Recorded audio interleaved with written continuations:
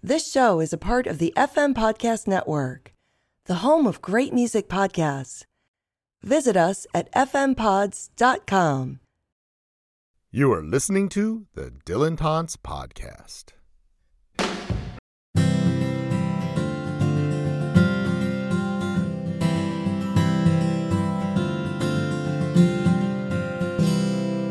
Hello and welcome to Dylan Taunts and another segment of What Is It About Bob Dylan?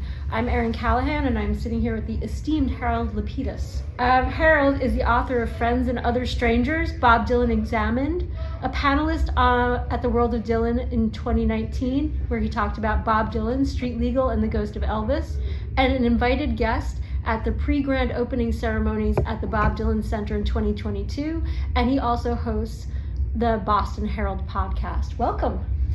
Thanks for having me. Thanks for agreeing to do this. This is fantastic. All right, so we always start with the question, what is it about Bob Dylan? Ooh.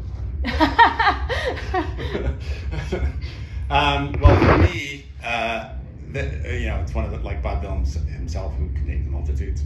There are many aspects, but the basic thing, aside from the listening to his music and feeling it, is that it helps me think differently, as the ad goes. He made so many artistic left turns that even I joined in late, but it's like, why are you doing this? and eventually it all made sense, or enough. Or at least made me question everything, including Bob Dylan, as well as the world and everything, the news, everything. And it continues to happen, and I still get,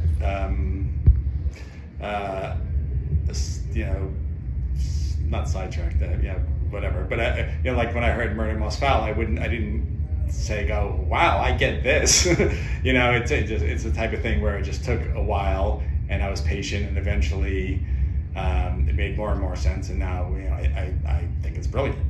And I think that there are a few things. I think that's such a fitting tribute that he encourages you to see the world through a different lens, and so how beautiful. But also that you have to be patient with Dylan, and that was such a lovely point to make, that you don't get everything right away, and you're not supposed to. I mean, we're in 60 odd years into his career and we're still debating certain aspects of it. So I love that. And I just want to say, if you hear any background noise, we are currently at the World of Dylan 2023 and there are people outside this room, so apologies for the distractions. So in that vein, I was going to ask, what was your entry point to Dylan, or how did you come to Dylan? And then that follow-up, because you're a writer, and how did seeing Dylan through, or seeing the world through a different lens because of Dylan, how did that influence your own writing? So how did you come in, and then how does it help you do what you do? Do you want the long answer or the really long answer? I want whatever you want to share. Okay. Well, I was So, like, when I was 5 years old is when the Beatles were on Ed Sullivan. I didn't see them, but I became a Beatles fan. Mm-hmm. And then the Monkees and the Beatles and everything. And then 1969, I got a transistor radio, and it opened an entire world. And I get $1 a week allowance, and I would buy 45s and got a grown-up record player. It was everything from like the Temptations and Sly and the Family Stone to Johnny Cash to Glenn Campbell to Honky Tonk Women to Plastic Ono Band. It's like whatever I liked. I mean, and it opened up the world, and it's one of those things that made me very happy in the world. And then there are two people I didn't get, icons: Elvis Presley with In the Ghetto and Bob Dylan with Lay Lady Lay. I mean, I'd see it somehow, must have seen Elvis in Jailhouse Rock or something, and now you're In the Ghetto, and it's like, what is this? And Lay Lady Lay, and you look at the cover of Blonde on Blonde, and it's like, what is this? Although I'll give my sister credit, she's 2.5 years younger, but she bought the Lay Lady Lay single. She's the first person in the house to ever buy a Bob Dylan record for themselves. But I had a friend, Danny, who I'd known since like what we would call preschool or nursery school or whatever they used to call and he had we were next door neighbors. Then we moved a little bit apart, different towns, but we stayed in touch. And he had his family had an au pair. And when the au pair left and went back to England, she left her mono copy of Bring It All Back Home. And my friend Danny said, "This is great." He loved it. And I would look at it and I just looked at it. It's like, I don't get it. Like the Beatles, to me, like before the Beatles, and after the Beatles. Like the Beatles were everything. They were the, and the Monkees were pretty close. Mm-hmm. And I wasn't gonna like it. I mean, I knew it was important, but I didn't get it. I didn't know exactly. You didn't know why. You have long straight hair down. You don't have curly hair up. Even though I used to have curly hair up. So he kept on going at it, and then when I was 13, he convinced his parents to get me Greatest Hits Volume 2 on vinyl, and it was after the concert for Bangladesh. So I really wanted to learn about this guy, because I remember the day after the concert for Bangladesh, in the paper it had a big picture of Bob with two Beatles on either side. I mean, George calls them the economy class Beatles. And it's like Bob was the news. It's like one Bob is worth more than two Beatles. So getting more and more excited. And so I remember I put the record on, and side one was like a Beatles record. It was like 4 voices, 4 types of music. And, it was a superficial thing, but I was like, well, he's cool. I don't know if I get it. But, and that happened, and I just kept on buying whatever came out, Pat Garrett and Billy the Kid, and that Dylan album with Lily of the West. And my friend Danny, we went, like, for instance, in 72, for my birthday, he saw Grand Funk. My father brought me and Danny. When I went to see Emerson, Lake and Palmer the next December, I brought Danny. So when I saw a big full-page ad in the Sunday New York Times, Arts and Leisure section, very minimalist. It just said Bob Dylan / the band, and it was mostly white in the bottom. It said 2 days at the Nassau Coliseum, I'm from New York, and 3 in Madison Square Garden. And I said, I can't possibly ask for tickets, because I don't even know if I like them. Not that I didn't like them, I didn't get them certainly, right. And it wasn't like a Beatle or something.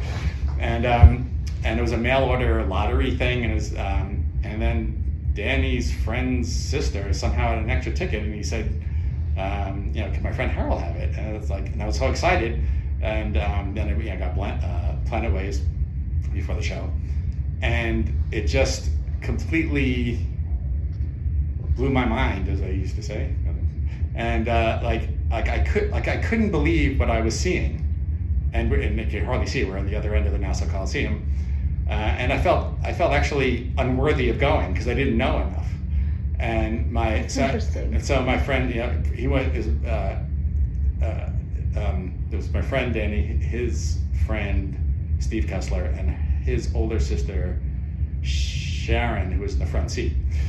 And they're talking about things like, Great White Wonder, and I don't know what they're talking about. And they're saying, I hope he does Rainy Day Women, and it's like, well, I don't know about that, but I know that there's that song called Everybody Must Get Stoned. I hope he does that. I knew nothing. Right. And I may have not even heard Like a Rolling Stone before the show. Mm-hmm. And everything was just so cool. Like, they came out and it was very subversive. They came out and tuned their guitars. There was they had like a lamp and a couch. Like I saw Emerson, Lake and Palmer had a drum that went in the air and turned around. Mm-hmm. And they tuned their guitars. My memory is that the guitars are much more loud and crackling than any recording I've heard, and it could just be my imagination. But they did Most Likely You'll Go Your Way, I'll Go Mine, which I read about. I hadn't heard it before. Mm-hmm. And then he did Lay Lady Lay, really fast and loud, and it's like it was like this is it. It's a Come to Bob moment. And it kept on getting better and better. And then the band came on. I mean, they were backing Dylan. Mm-hmm. They did their set, and actually, I didn't know till the Sunday before the show, when I was listening to a radio program, that they did The Night They Drove Old Dixie Down. Like, I thought it was a John Baez song. I mean, it was right. A John Baez song, but I didn't know. I looked at my single. It's like, oh, J.R. Robertson, must be R for Robin. And they had a unique sound, and I bought Moondog Matinee because I don't know if I would like them, because they seemed like they were time travelers from the Civil War, and it's like, and I couldn't believe that a synthesizer. It seemed like sacrilege. I mean, how they have such a modern instrument? And so they were great. They started off with Stage Fright, which was which it's supposedly not about Dylan, but Dylan hadn't toured for 8 years, and so they're doing Stage Fright, which I only seen the album cover Stage Fright, so I knew it was the song, and it was like there's all this mythical stuff that I don't know if anyone has this anymore, but rock stars and musicians, they were just more mysterious back then. But there's also like that, what you're kind of describing is that religious experience that people are spiritual, connection that we have in that moment. It's what Paul Williams explains about that ephemeral moment with Dylan. And I think a lot of us who love him have had that experience. In my youth, I used to be like, it's like going to big church. Right. That's how I felt about it. Yeah, because I remember growing up, I mean, I would say that first happened to me with the Beatles. Was like you're looking around in those days, and people still had like crew cuts, and it's just like, it was just, everything seemed like black and white and cold, and it was, post-Kennedy and all that sort of stuff. And the Beatles come around, and it's like, youth and vitality and fun, and like I remember I loved the Beatles before I had the record. Well, the only thing they could do is let me down. You know what I mean? I already loved them. Right. What did they sound like? And then no pressure. No pressure. And then getting back to the Dylan thing a bit. And then he did the acoustic set with just a guitar. There's a real acoustic guitar, not the ones they have now where they plug in. Right. And he was doing those songs really fast, and I basically like guitar, bass, rock and roll, occasional acoustic, occasional piano, sitars for the Beatles. But that opened that whole genre too, in a way that just like the whole, that doesn't open the world as a whole other kind of genre within popular music, and led me to here talking to you right now. What a great experience. And how has it influenced your writing? Your relationship, your fandom, your experiences with Dylan? Well, what I wanted to do ever since I do have a degree in journalism and Bachelor of Arts degree, and but when I wanted, I read a lot of stuff. It's Cream magazine, and my father used to bring Cream magazine, Circus, Hit Parader, Crawdaddy, every month or whatever. And I read whatever I thought that was interesting. And so that's my literary references. And those are great. And but when I started writing, and found my voice, I realized I didn't really want to be negative. I didn't want to be particularly fanboyish either, but it's like, as I'm understanding things and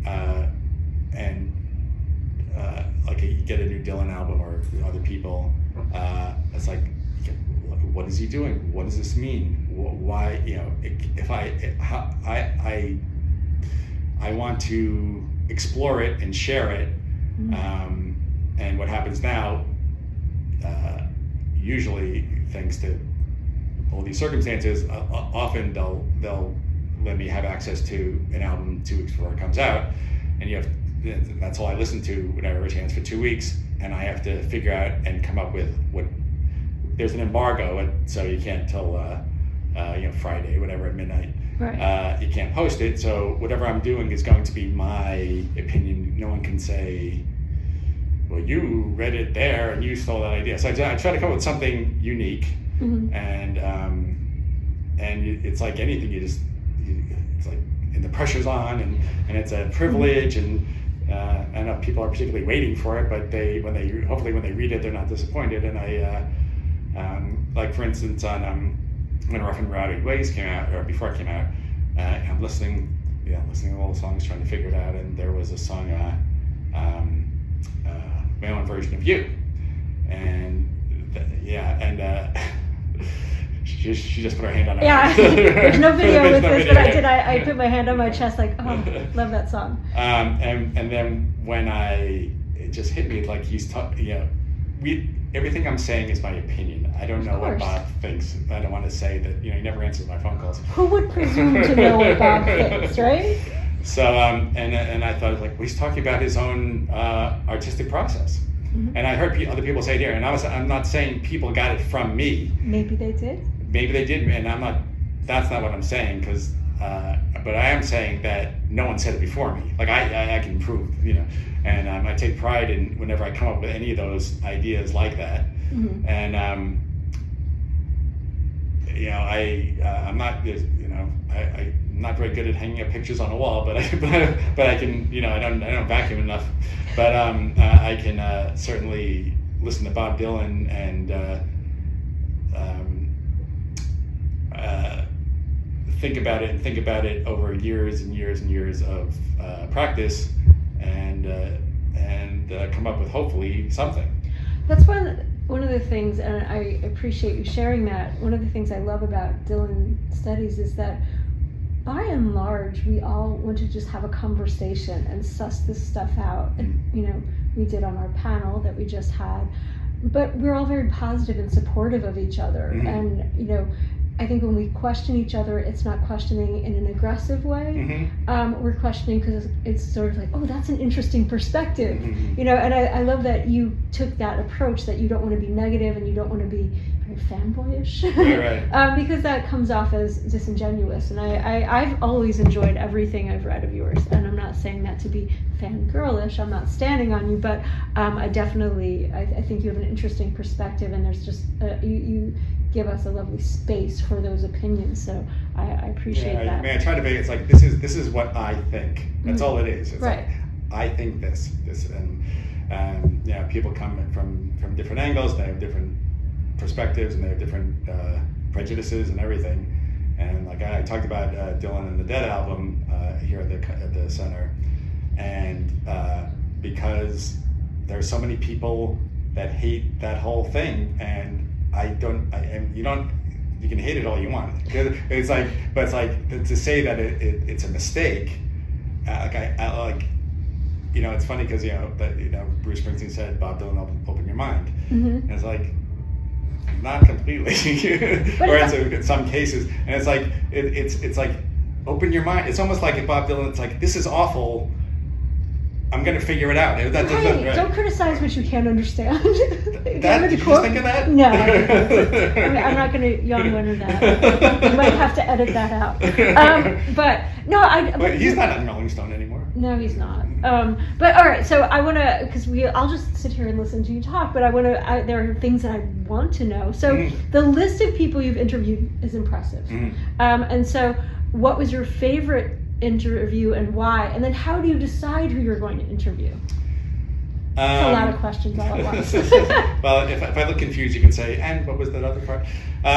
So the way I will answer that, these aren't particularly Dylan-related interviews, but there are basically two. They're people that I know or kind of know, either in real life or virtually, and then there's just like the promo person, set something up, and it's a cold interview, and the person doesn't know who you are, and when it's over, and you'll never hear from them again. Right.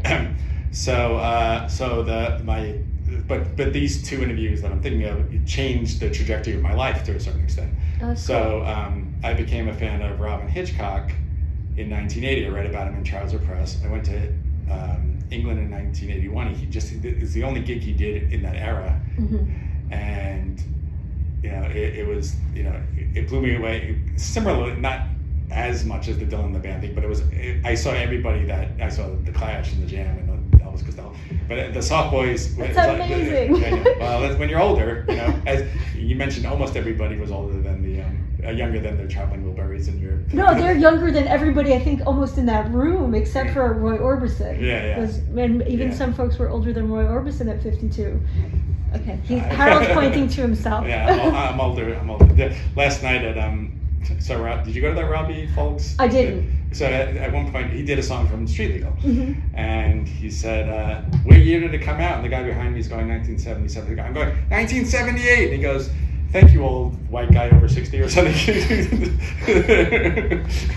Thank you, stereotypical Dylan fan. But we're trying to broaden and diversify. Right. I finally get somewhere, and it's like I'm being marginalized. Oh. Not really. I'm just kidding. All right. Robin Hitchcock was one of your favorite. Why? So it took me almost literally 33 in the third years to get an interview from that show.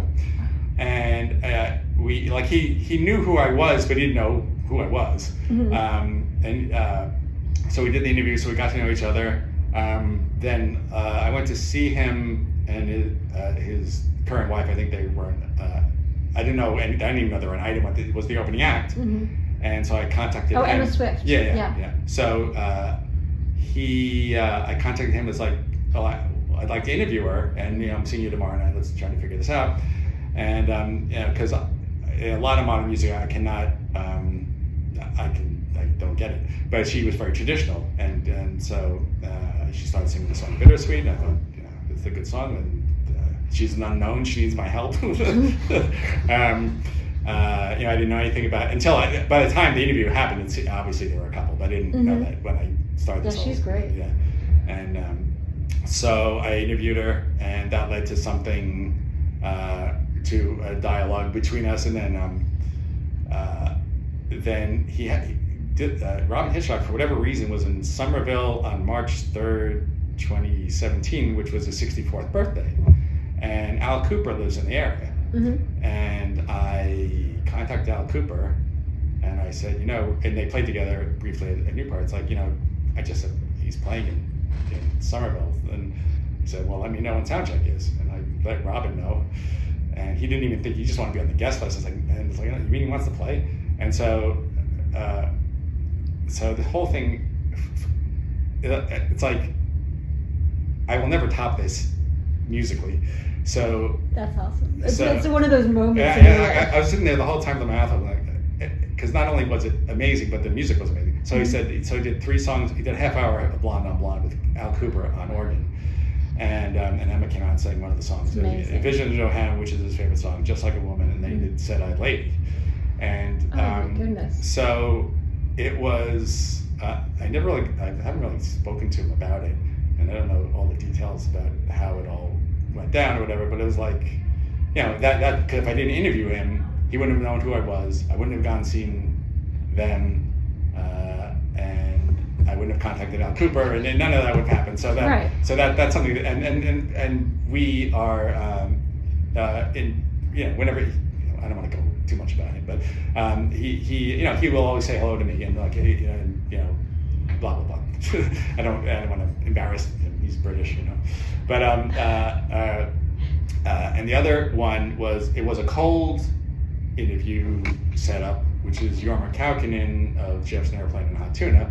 Hot Tuna was like my band in the mid '70s, my sort of secret band that no one really understood. I would go see them at the Comac, Long Island. They changed its name every year. Went to that show. I went 3 in the afternoon to stand in line. It was general admission. All these older hippies around, and watch him play guitar. And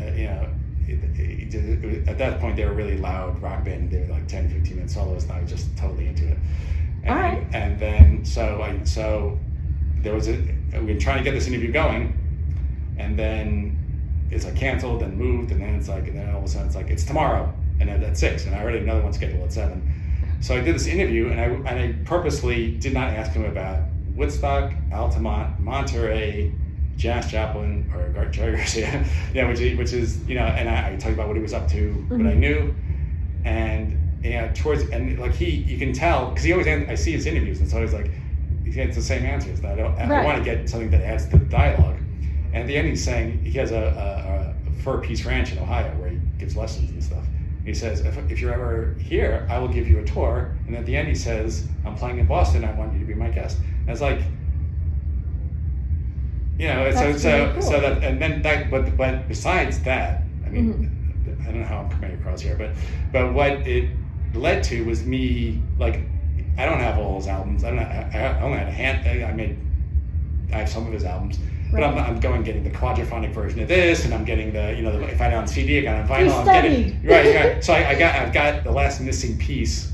I just got it. It was like something that was only on CD for a while, and I had it on vinyl, but a bonus track. So I listened to that over and over again, and I've seen him a bunch of times. Went to Carnegie Hall for the Hot Tuna concert. Larry Campbell and Teresa were there. So it's that, it's anything that brightens your life like that. It's worth talking about. Well, yeah. So I don't know.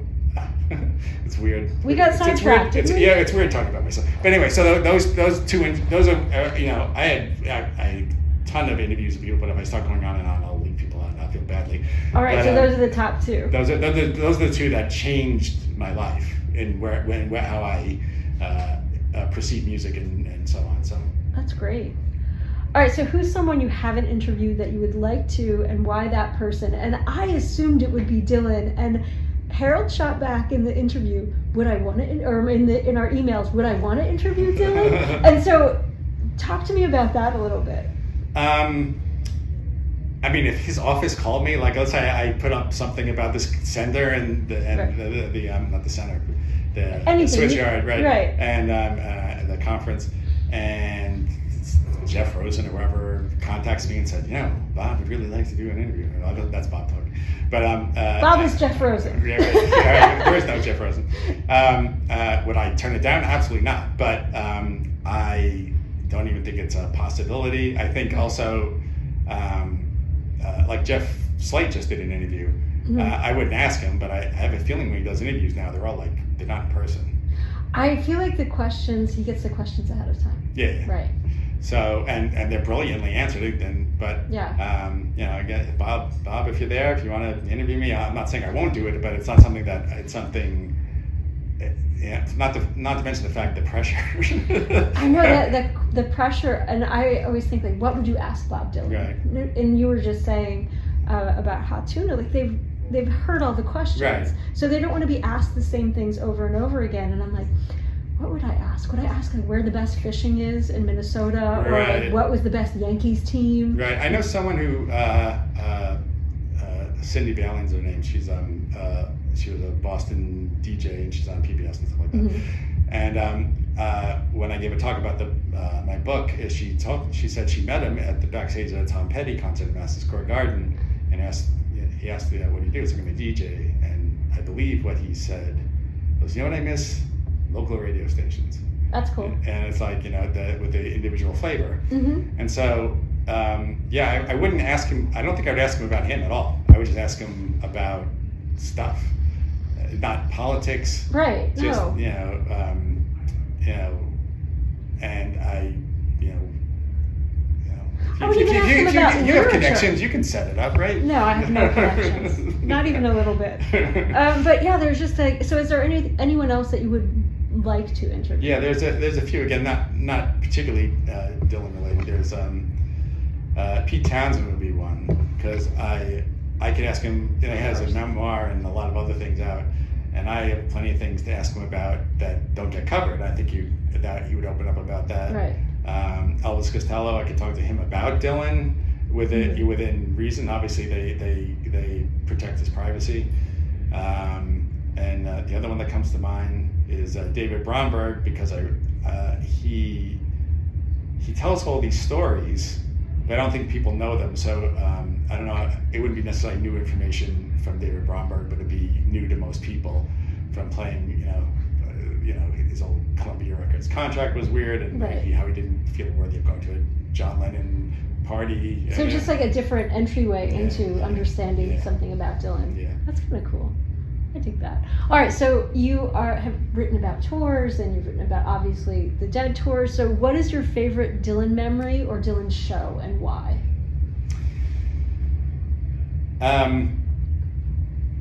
It can be both. It could be either. No.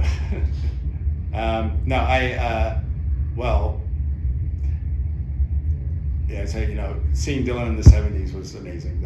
I saw that. I saw the Rolling Thunder Review, and I saw him in 78. And so those were, you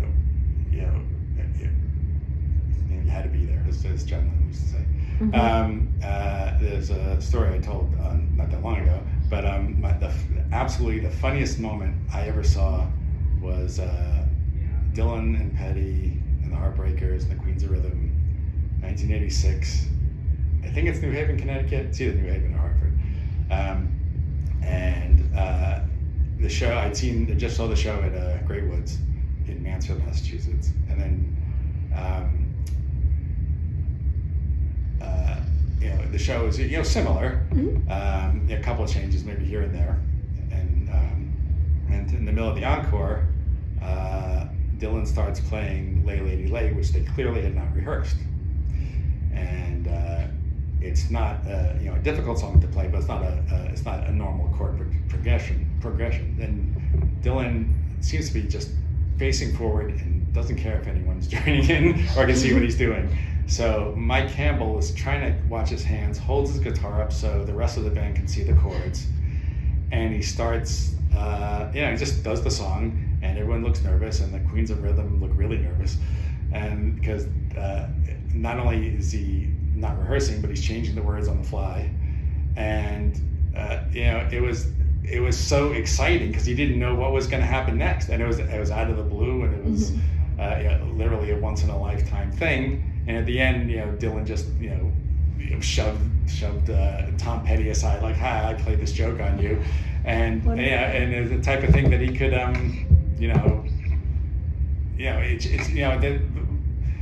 as much as the music, the thing about the Petty Dylan tour is that Dylan was just so funny. He was just doing things that were, just kind of telling jokes, or not jokes, but it just funny little asides. Not that I particularly saw this show, but I remember he was saying that, people tell me, before the acoustic part, you do a solo acoustic part, and he'd say, people say I parody myself. It's like, well, who else am I going to parody? Something like that. Or, it's like, people say I can't sing. It's no, I just never learned how to tune my guitar. Just like all these things. Yeah. And, it was a very lighthearted, you can tell he's starting to enjoy playing live again. Yeah. That's, those are the moments that we need to chronicle. And I'll go back to Paul Williams, who says, like, those moments that, when the inevitable and unthinkable, to quote Nina Goss, happens, and he either stops touring or he's going to die. No. I know. But it is, and we think about that, and we are the generation that, you more than me, and then there's some folks here who are younger, but we've seen him live, and it's, it is like being in Beethoven's time or watching Shakespeare, and I'm not exaggerating when I say that. Right. That we are, sort of as torchbearers to communicate that. We can, and thankfully there are a bunch of people who bootleg, so we can hear those performances. But we need to kind of make sure people understand those stories. He duck walked once in Houston, and we all lost our minds, and then we were so used to him not talking to us, that when he did, we're like, what just happened? And then he was funny, and it was just, so those things those need to be preserved, and I'm glad that we're able to do that. All right, so Dylan, as a writer, so Dylan has often asserted about his songs and about songs in general that they're not meant to be simply read or exclusively read. He said that in his Nobel lecture, and most recently in Philosophy of Modern Song, that great bit about Lenny Bruce. Since you've seen so many live performances and you've written about them, will you share your thoughts on the dynamic between the words and the music in performance? Sure. Thank you.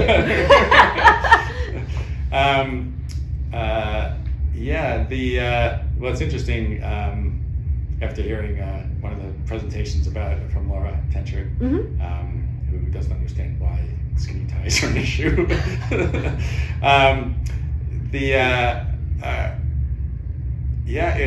It's powerful. It's kind of like falling in love or something. It's like, it's a package deal. It's like, you don't say, well, I like this part of this person, and it's like it's the whole deal. You are experiencing something on the stage. Preferably, you can obviously watch a video, but especially in person, it's happening in front of you. And even now, when you kind of know what's happening next, you don't really know what's happening next, and you don't know how he's going to phrase. You don't know if he's going to do something. Is he going to lean against the piano? Is he going to stand up? Is he going to pull out a Grateful Dead song? Is he going to, do something? And but while I'm on that subject, it's like people who talk about it's a static set list. It's like, you know, they want to be the one that sees the Grateful Dead song or whatever. And it's like, it's more like a coolness factor than experience what it is. During the early days of the Neverending Tour, it was cheaper. I had people who lived in New York and New Jersey, and I could easily travel. It wouldn't cost a lot of money, and I worked for a record store, so sometimes I get tickets for free. And I could go to a bunch of shows, and they were all different, and that was one thing. Now, usually, if he's in the area, usually it's Boston and Providence, he plays a theater, and I do go to both of them. I hopefully don't sound like a snob, but if I'm not, the last time I was not up in front was when it was at the Gas Arena, and he was with Jack White's other band. I can't remember what they're called. Not the White Stripes, but not Dead Weather. The Rock on Tours. Rock on Tours. There's a podcast called Rock on Tours. Right. But anyway, and people were just talking the whole time. I was also at a loss. Right?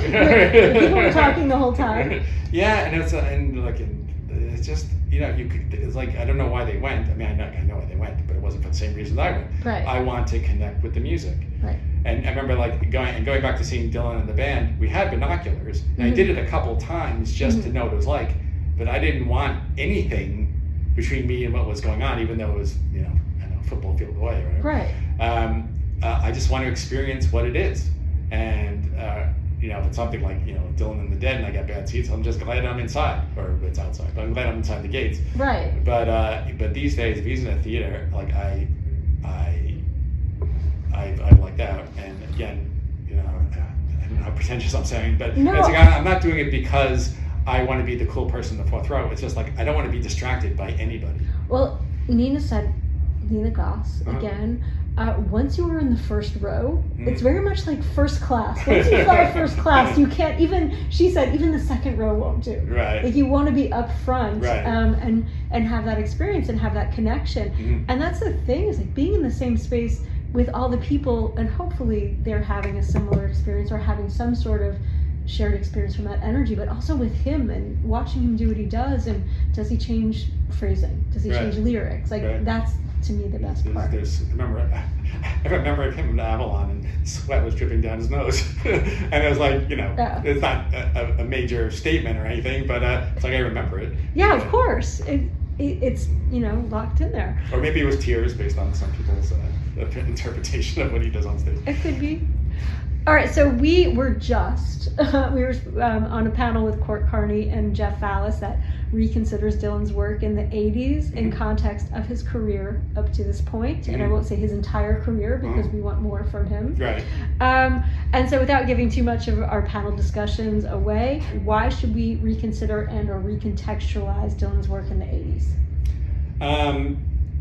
You could say that about any part of his career too, but as people who, it's one of those things that it does have a bad reputation, or among the uneducated, the unenlightened.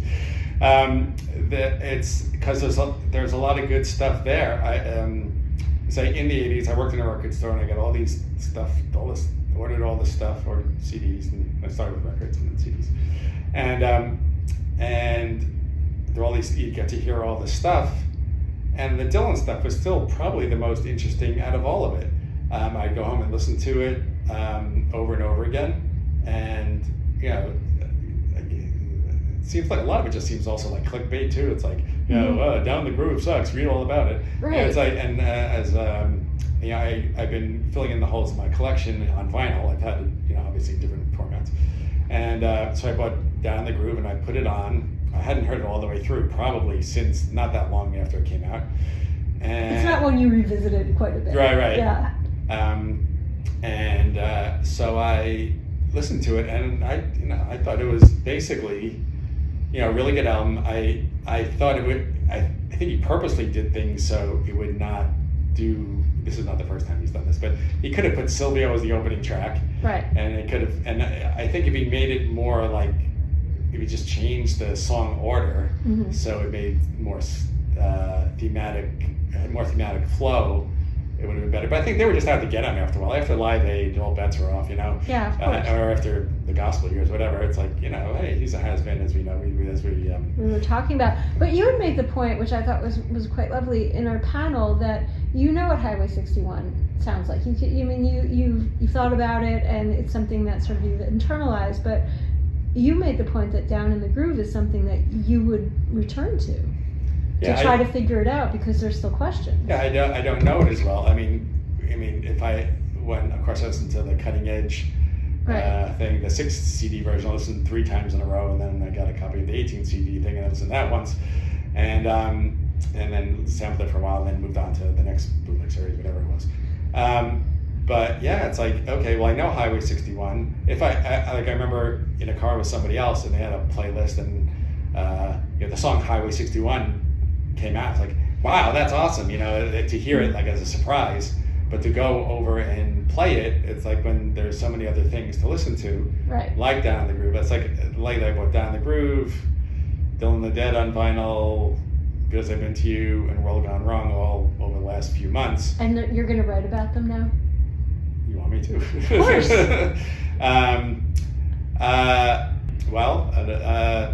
Writing about Bob Dylan's a money-losing proposition. I do it for fun. I don't, in case anyone thinks I make any money out of it. Then I come here and spend $1,000 for the privilege of going to the Bob Dylan's. Agreed. And I that's fun. No one made me go. I want to go. And none of this is complaining. It's all done lightheartedly, folks. We signed up for this. Right. And I'm having a great time, and this is a great way to. This is the last thing we're doing. Yes, it is. So I would a lot of times if I'm just sitting at home, and I will have YouTube on my HCTV thing, and I'll go on YouTube and I'll just listen to. There's an outtake from Down in the Groove, which is a version of "God Love If You Want It," which I love. It was supposed to be on there, and then they cut it probably because they wanted them to cut something, so they cut my favorite song. And that there's a 1970 version of "If You See Her Say Hello," which is just could have been on Street Legal. Right. I'm drawing a blank now, but stuff. The song "Stop Now." A lot of stuff from that era. I just go to it as a song every once in a while. I mean, it's like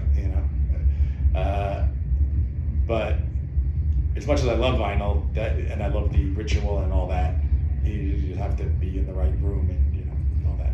So but I'd rather. But also you have to be in the mood too. I remember when Dylan was touring with Petty and Knocked Out Loaded was coming out, and I wasn't the vinyl those days. CD production was slower, so Knocked Out Loaded came out like the day before I was going to see Tom Petty. So that's why I have to listen to it. Usually I don't listen to anybody I'm going to see because I want it to sound fresh, but you want to know the new album. So I studied as best I could one night, Knocked Out Loaded, and I went to see him, and he didn't do any of the songs on it. That's awesome. But I like You Want to Ramble. Everyone talks about Brownsville Girl, and but All Aside too. And even and another thing too is that you look at stuff and then someone made fun of it at the conference. Like They Killed Him, which with the child chorus. Right. Oh, that was Jim. Yeah, and which is of course I can't say I had a different opinion when I first heard it, but of course after a while I think of it. It's like, well, are we? And no offense, Jim, but are we so cynical that children singing about Martin Luther King and Jesus Christ is a terrible thing? You know what I mean? Right. I mean, it's it's not a skinny tie, but it's that's fair. It's I don't go to it, but I wouldn't if I rarely would get up and skip anything on any record ever. No. But it's there is, but again, it's that weird Bob zone that you just say, what is going on, and what is it thought again? What is he thinking? What is the thought process? But and I'm not sure where he was in with his family and how old the kids were or whatever. But he's it's his friend Chris Christopherson, right? And he's there, and he's singing about heroes with a children's chorus, and it's like, okay, it's not Manchester 66 like a Rolling Stone, but he, as he says, I've already done that. Right. And he decided to do it. It's like, okay, well, why? It's like, well, again, when you think about it, it's like, well, it's a very nice thing to do. There's still value in figuring out what he's trying to maybe do or accomplish as an artist in that period. So I'm going to ask you, so tell us about your book, Friends and Other Strangers, Bob Dylan Examined. Okay. Well, from 2009 to 2015, I was writing online something called Bob Dylan Examiner, and then it went out of business.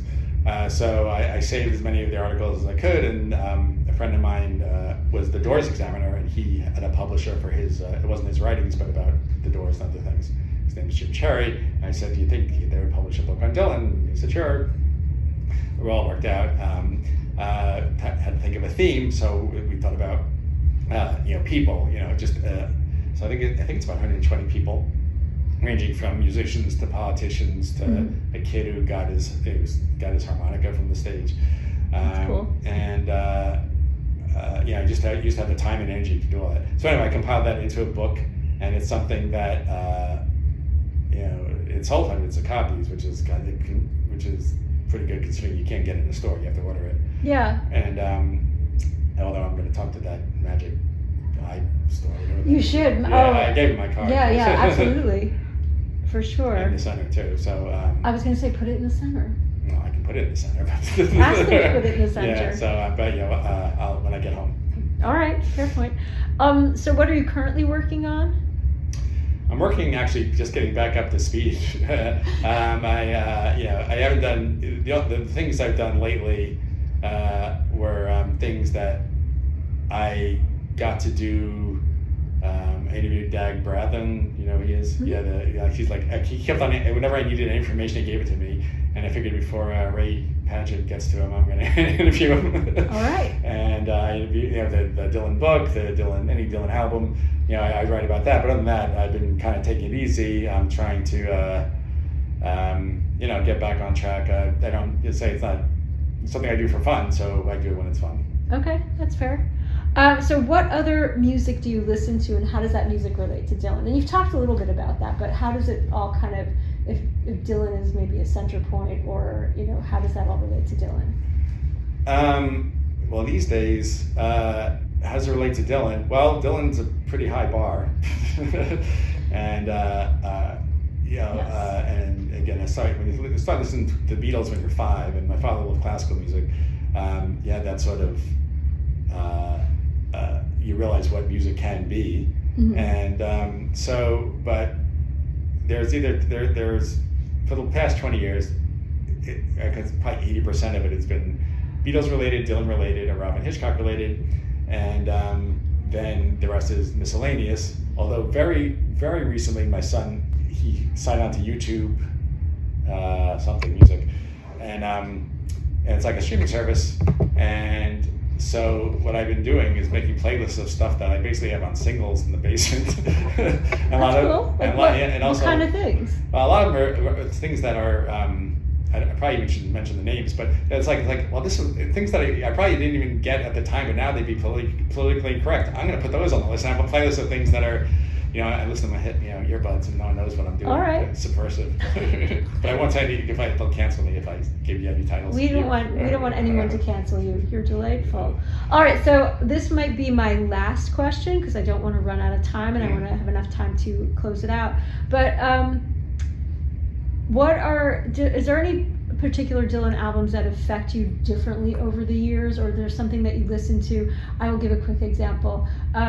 In the fall, when my grandmother was ill and I would drive home the hour from taking care of her to my home, I listened to every version of Not Dark Yet. Not Dark Yet? As sort of a catharsis for the anxiety that I felt and whatnot. And it was really, really meaningful. Sometimes I listen to podcasts. I told Rob Kelly yesterday that I did. I mean, and yourself. And so there's just, but that song was really meaningful to me in that emotional moment. And I'm wondering, are there any that you connect with, or any that you look back on now and look differently, sort of like he's looking back at the Mondo Scripto lyrics, as Laura told us? But I would love to know about that. Well, the thing that comes to mind is something that happened a while ago. I can pretty much pinpoint what made me think I could write about Dylan by revisiting one of his albums, which was Street Legal, which baffled me when it came out. I was not yet 20, and I didn't think it was bad. I just didn't get it. Then in '81, I got the second volume of Michael Gray's Song and Dance Man, and I just found out that they're going to reissue it as a 3-part thing, the most recent volume, and he said, Street Legal's the second best villanelle in the '70s, and just like he had nice things to say about Self Portrait, which I just heard was a joke, right? And so he made me open my mind to what things could be. So I used him as a blueprint of what to think about music, and then I came up with my own opinions. Obviously, sometimes I disagree with him, but I always find it, whatever he says sticks in my head, even if I disagree with him. But I'd say that the moment I thought that I could do this was when he talked about Street Legal. In the first song, they say, where the stitches are still mending, and the last song says, remind me to show you the scars. And I thought, it's all like a puzzle, and I want to figure out the puzzle. Oh, that's beautiful. Is there anything else you'd like to add, Harold, before we close out? No. Yes, peace, love. Everyone love each other. There's everyone. That's what George Harrison said. Everyone just be nice to each other. That is the basic rule in my classroom. I'm like, just be nice. Yeah. It's tough enough out there. Can't we just be nice to each other here? Right, yeah. I've enjoyed getting to know you a little bit more at this conference, working with you on the panel, and I'm so grateful that you sat down with me today. I'm going to close out now, so I'll let you have the absolute last word. I'll say goodbye and let Harold say whatever he'd like to say, even if it's be kind again. Well, I want to thank you, Erin. I won't go through it here, but offline, very, very nice and generous things. And that meant a lot to me and my family. And it was my pleasure and privilege. Yeah. So fuck cancer. That's what I say. I'm gonna high five him on that. All right, we're signing off.